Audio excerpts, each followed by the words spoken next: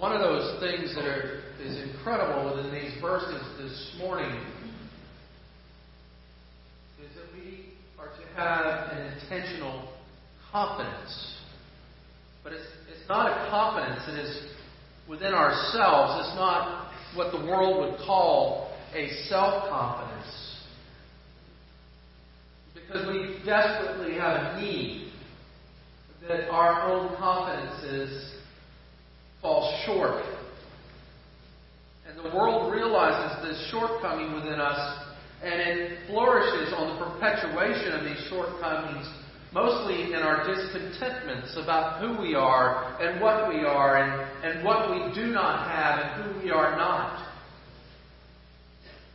And by focusing on these deficiencies and shortcomings, provides these fake experts that come into our lives and they imprison us through manipulation, feelings of unworthiness, causing us fear and neediness and isolation.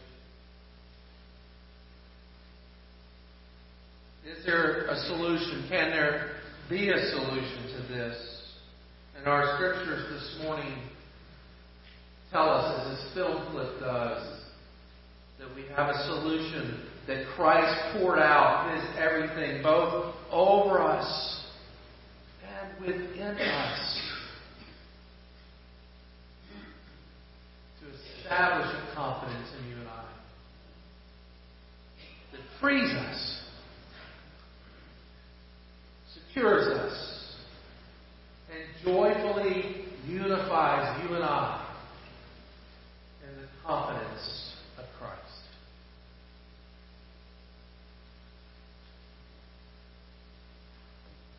You and I were never meant to look inwardly at ourselves to find strength for living.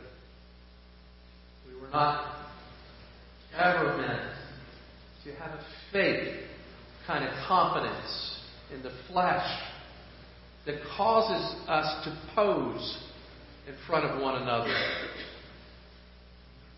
in the fear of being vulnerable in our needs for Jesus.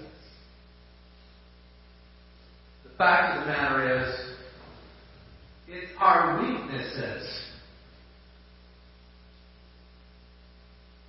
that cause us to exploit Christ,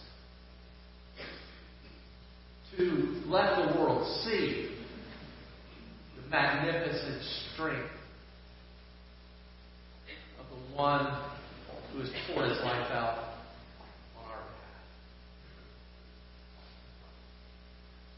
So I want you first to see this morning this confidence we have in Christ, who is our promise maker. These verses this morning, when we begin, I really actually want to begin at verse 8 in the second chapter. And it says, "See to it that no one takes you captive by philosophy and empty deceit according to human traditions, according to the elemental spirits of the world, and not according to Christ." There's two realities here that are being spoken of. One is this, that there is a world that is against you. There is a world that wants to control you. There's this world that wants to take your deficiencies and use them to manipulate you into believing that you need the world more than you need Christ.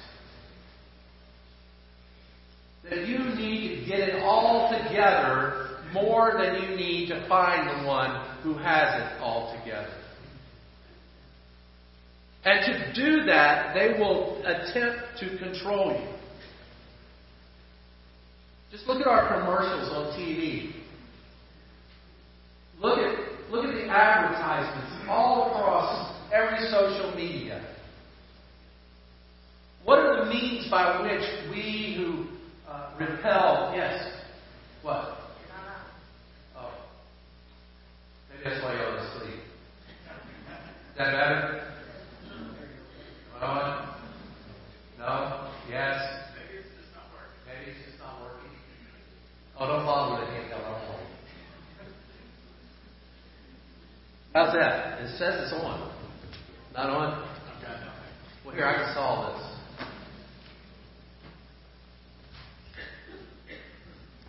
How's that? There we go. Do I have to start over? Not sure I can.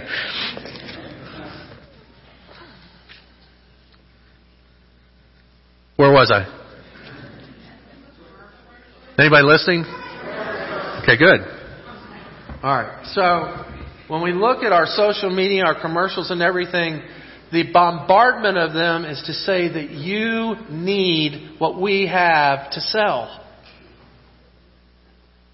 And then the implication of that is that you need something that is deficient about you, of which only our product. I don't think the devil wants this message out today.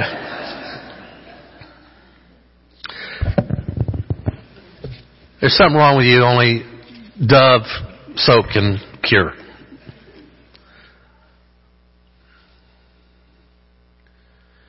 And that's the bombardment. And the unfortunate thing is that same mentality, that same manipulation, that same energy is within the church of Christ. That there are people within the body of Christ who want to control other people in the body of Christ. The way by which that is done is through a false sense of self-righteousness that is held out, a standard, a fake standard of expertism that is held out and said, if you can't meet this, only our group or I alone as the expert can help you.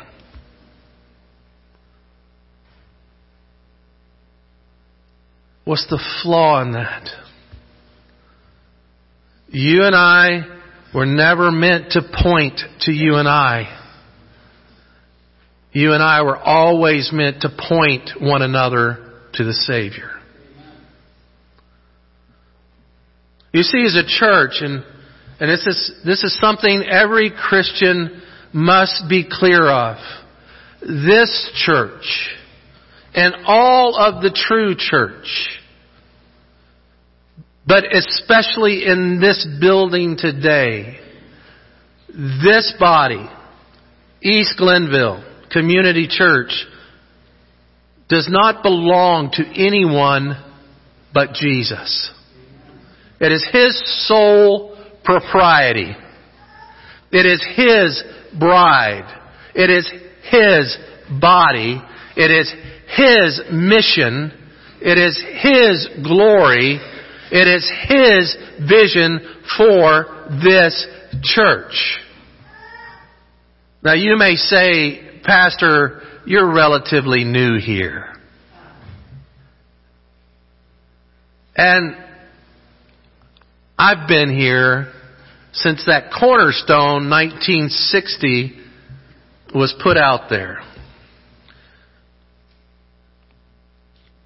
It's still not your church. And it's still not my church. It is the church that belongs to Jesus. And we need not look to the experts of the law within our body, but we must look to the one who gave the law of salvation to each of us.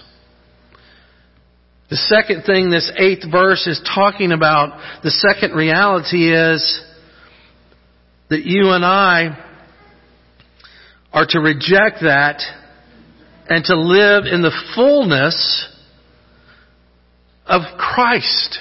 That we are to live according to this being, His church. And so therefore he says, in Him, and he lays the establishment of this truth, in Him the whole fullness of the deity, speaking of the Trinitarian understanding of Father, Son, Holy Spirit, all of that fullness, without any kind of lack, without any diminishment, but the whole fullness of the Trinitarian God dwells in the person of Jesus. And it's that basis by which we have the foundational understanding that no one besides Jesus controls our salvation. And thereby no one but Jesus establishes our sanctification. And because of that, no one but Jesus gives us glorification. And thereby no one but Jesus is our competence. And how did He accomplish this?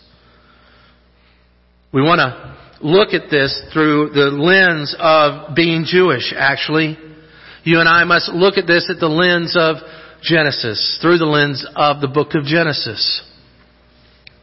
It looks almost like a laundry list of things that in Him you were circumcised, and in Him you're putting off the body of the flesh, and in Him you were buried in baptism, and in Him you were who was raised from God. You also were dead in your trespasses and uncircumcised in your flesh, and God made you alive together with Him. It almost sounds like a laundry list of factual things, but the reality is this larger picture is this.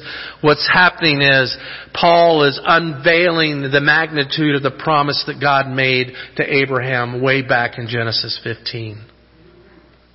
In fact, it's the magnification of the promise that God made to Adam and Eve. Even as they were living in the curse, He said, "Your seed will save you." It is this seed that is the seed of Abraham that is the one that God walked through the fiery pot and said, "It's my seed that will accomplish my promise to make a great nation of your descendants." It's later in Romans that you and I understand that those descendants are you and me. And it's by that promise God sent His Son Jesus to be poured out to accomplish that promise, that you and I in our pews today are secure knowing we are part of the covenant of God. And thereby our confidence is in Christ, the one who made promises and keeps them. Do you realize the reality of who you are and what you are today is not by accident, but you're here because He made a promise long ago for you to be here.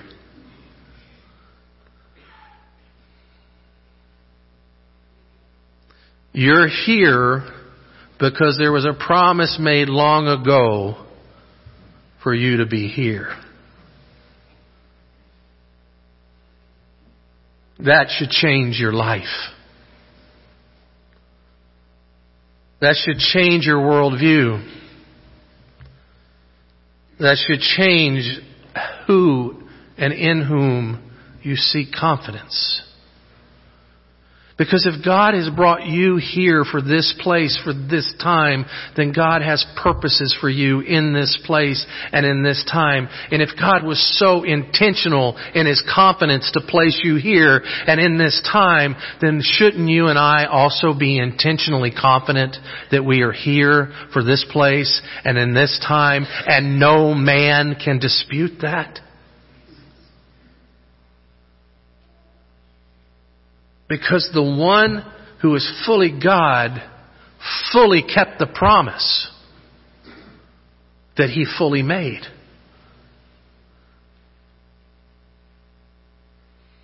You see, something dramatic, something awesome, something beyond description for human terms has happened to you and I. It says that in Him we were circumcised without hands and putting off a bodily flesh by the circumcision of Christ. In other words, the mysterious thing that has happened to you and I, all that which was sinful of us, all that which was dying in us, all of that which was corrupt, all of that which was going to be antithesized by God, all of that is dead and cut off of us, removed from us. In the same way, in circumcision, that flesh is removed from the body, your sinfulness has been removed from you and I. Don't you see that's what's being said here? That Christ came to your heart. Not speaking of your literal organ that pumps in your chest, but to the seat of who you are, to the will of who you are, to the persona of who you are. He came to that and He cut away everything that was wrong about you and made it right. And so that as you sit here today, no man can take captive of you over Christ, because Christ is the one who's made you right.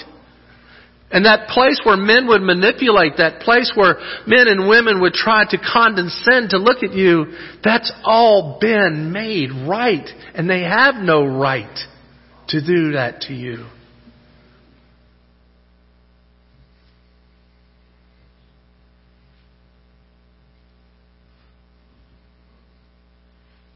And in verse 12, having been buried with Him in baptism, in which you were also raised with Him through faith, in the powerful working of God who raised Him from the dead. That even your own death has been cut away from you. Oh, sure, the flesh will separate. The flesh will go back to the ground as it's supposed to. I'm going to be circumcised from this mic. But the reality is, the truth, you and I will never taste the cold, hard death in its sting. You and I will never know the blackness of being alone. Yea, though I walk through only the valley of the shadow of death. It's just a shadow. I'll fear no evil. Why? Because you are with me. We are never alone. We're never without Him. There's never a spiral down into darkness. But there's only a passing from darkness into light with the one who is light.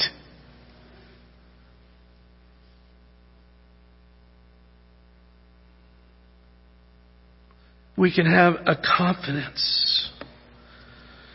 Not only should we be intentional about our confidence in the one who's made this promise to us and sealed it, but the one who's also kept it. Look with me at verse 13. It says, and you who were dead in your trespasses and the uncircumcision of your flesh, God has made you alive. God has made you alive. God has made you alive. Good. I was worried there for a moment. I wonder if anyone ever thought a bunch of New Yorkers would say amen.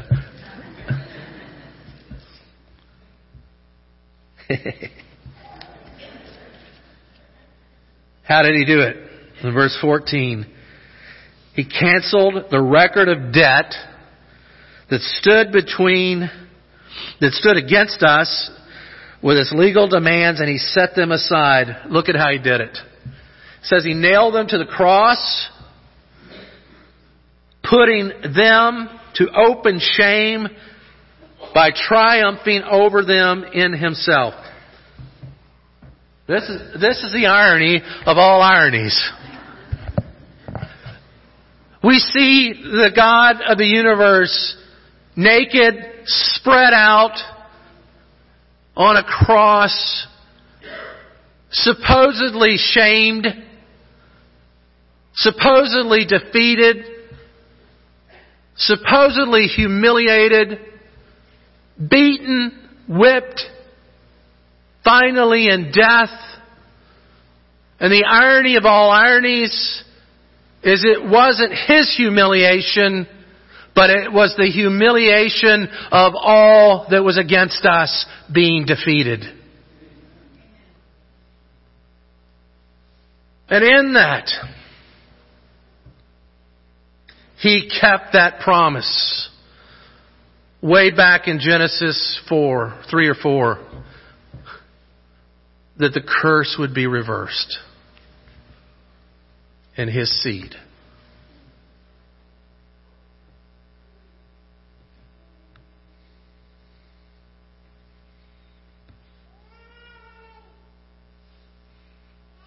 Then in 16 we see not only are we to have confidence in the promise keeper, but confidence in the great freedom giver. It says, therefore,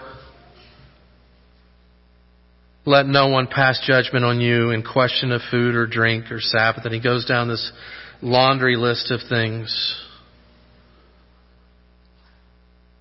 He says, and not holding fast to that head, whom the whole body is nourished and knit together. Let no one disqualify you, insisting on asceticism and the worship of angels, going into detail about visions, puffed up with reason by his own sensuous mind, and not holding fast to the head of the church, Christ, from whom the whole body is nourished and knit together through the joints and the ligaments as it grows with a growth that is from God. Listen to this.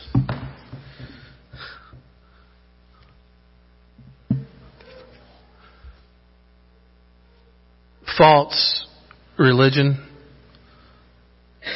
man's rules,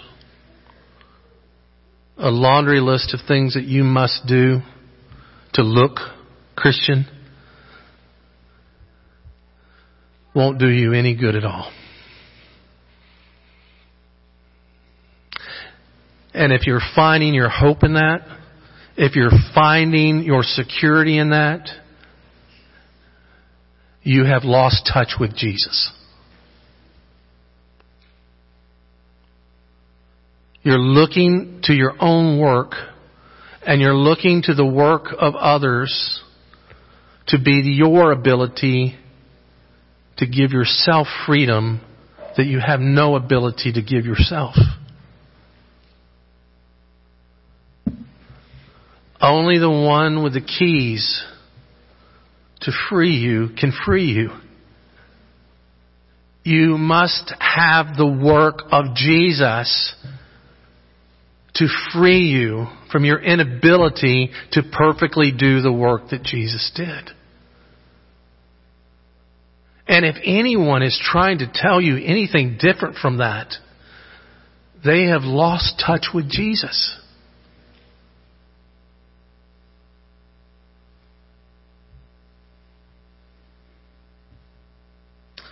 Let me talk about the positive and the negative of this for just a minute. The positive is this. You can have amazing confidence in your relationship with God because everything that stood between you and God is gone.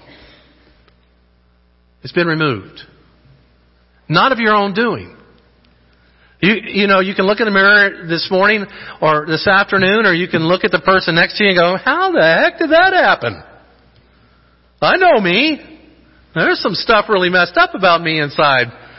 There's stuff you don't know. It's been taken care of. It's been removed. It's been covered. It's been cut off. It has no longer any tangible touch to you whatsoever. Well, you don't know what I'm about to do. It's gone.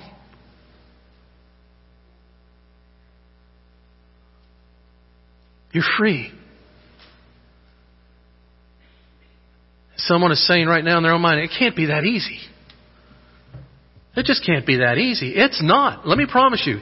I'm not giving you a pie in the sky. That's easy. It's so difficult that you can't handle it. It was so difficult that it took the death of the Son of God to free you. But if He has freed you, then you are free indeed. You no longer need to live as one who has to please people. You and I live as those who are pleasing to God. And thereby are able to give people joy. The negative side of this. Don't try to imprison other people.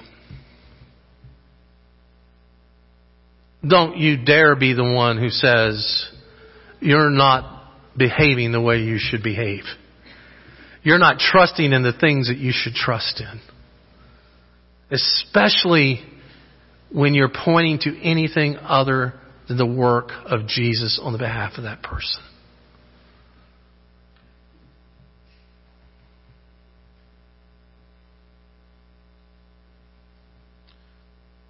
Jesus didn't die and make you judge.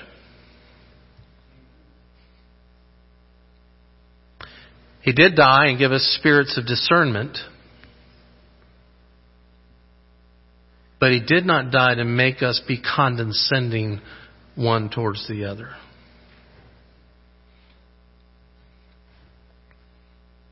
You do not want to be on the side of looking down of other people in this church. You do not want to be the one who's got bitterness in your heart towards someone else in this body, or what's going on with this body, or what Christ is doing in this body.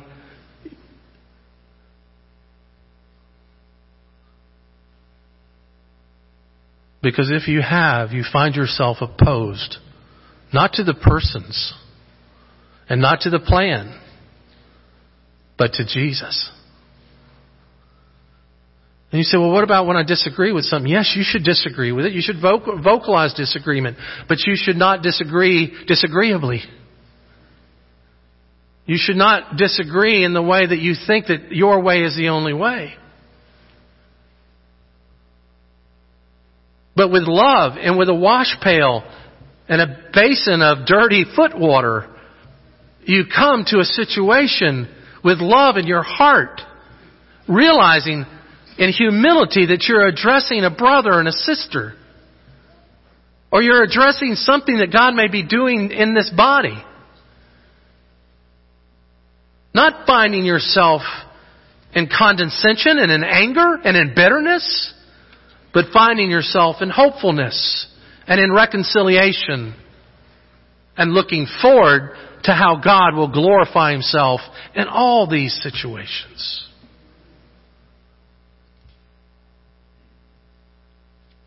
One way, only one way that you and I can do that with one another. That if we have confidence in the promise maker, who has promised that He would put us together for a time such as this to do great things through us. Who poured Himself not only out for us, but has also poured Himself into us. That the same way that Jesus has poured Himself into me, He's also poured Himself into you. And there's where you and I find our most common of common grounds. We don't address one another as simple mere people. We address one another as those who are filled with the embodiment of our Savior. As we approach one another, long ago when I first came, you remember what I said? We should look at one another and go, it's you! And there was a reason for that. Because it is you, and it's Him. And all of Him is in all of you.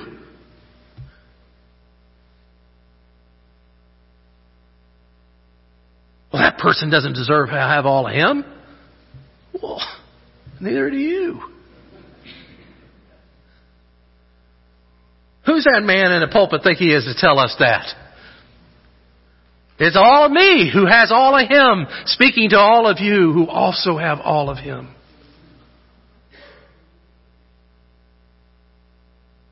We also would have intentional confidence looking at the empty cross. A cross with no one who hangs on it. Because the work was accomplished. Understanding, He did it. He did it. Hallelujah, He did it. He did what no one else could do. He emptied hell.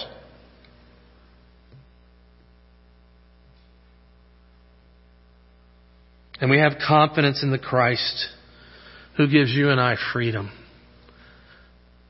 to see each other and to interact with one another in a new and different way than ever before. Oh, how would our homes be different if we realize spouse to spouse, parent to child, child to parent, we are all filled with the fullness of Jesus? How would our relationships outside be different? How would your relationships here in the pew be different if you realized that person that I'm with, the person who I'm speaking to, the person who I'm interacting with, the person I'm working with, the person I'm singing next to, the person I'm listening to, the person I'm reading Scripture with, has all of the fullness of Christ within them? Golly, man, would it be different?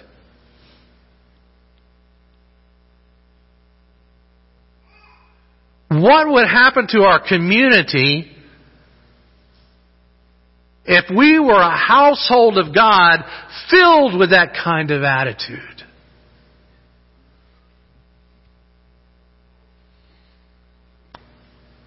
Well, you remember our call to worship this morning, right? Your attitude should be the same as Christ, who did not count equality with God as something to be grasped, but found Himself what? As a servant. And humbled Himself, even to death on a cross. So that at the name of Jesus, every knee would bow and every tongue confess that Jesus Christ is Lord. Let's pray.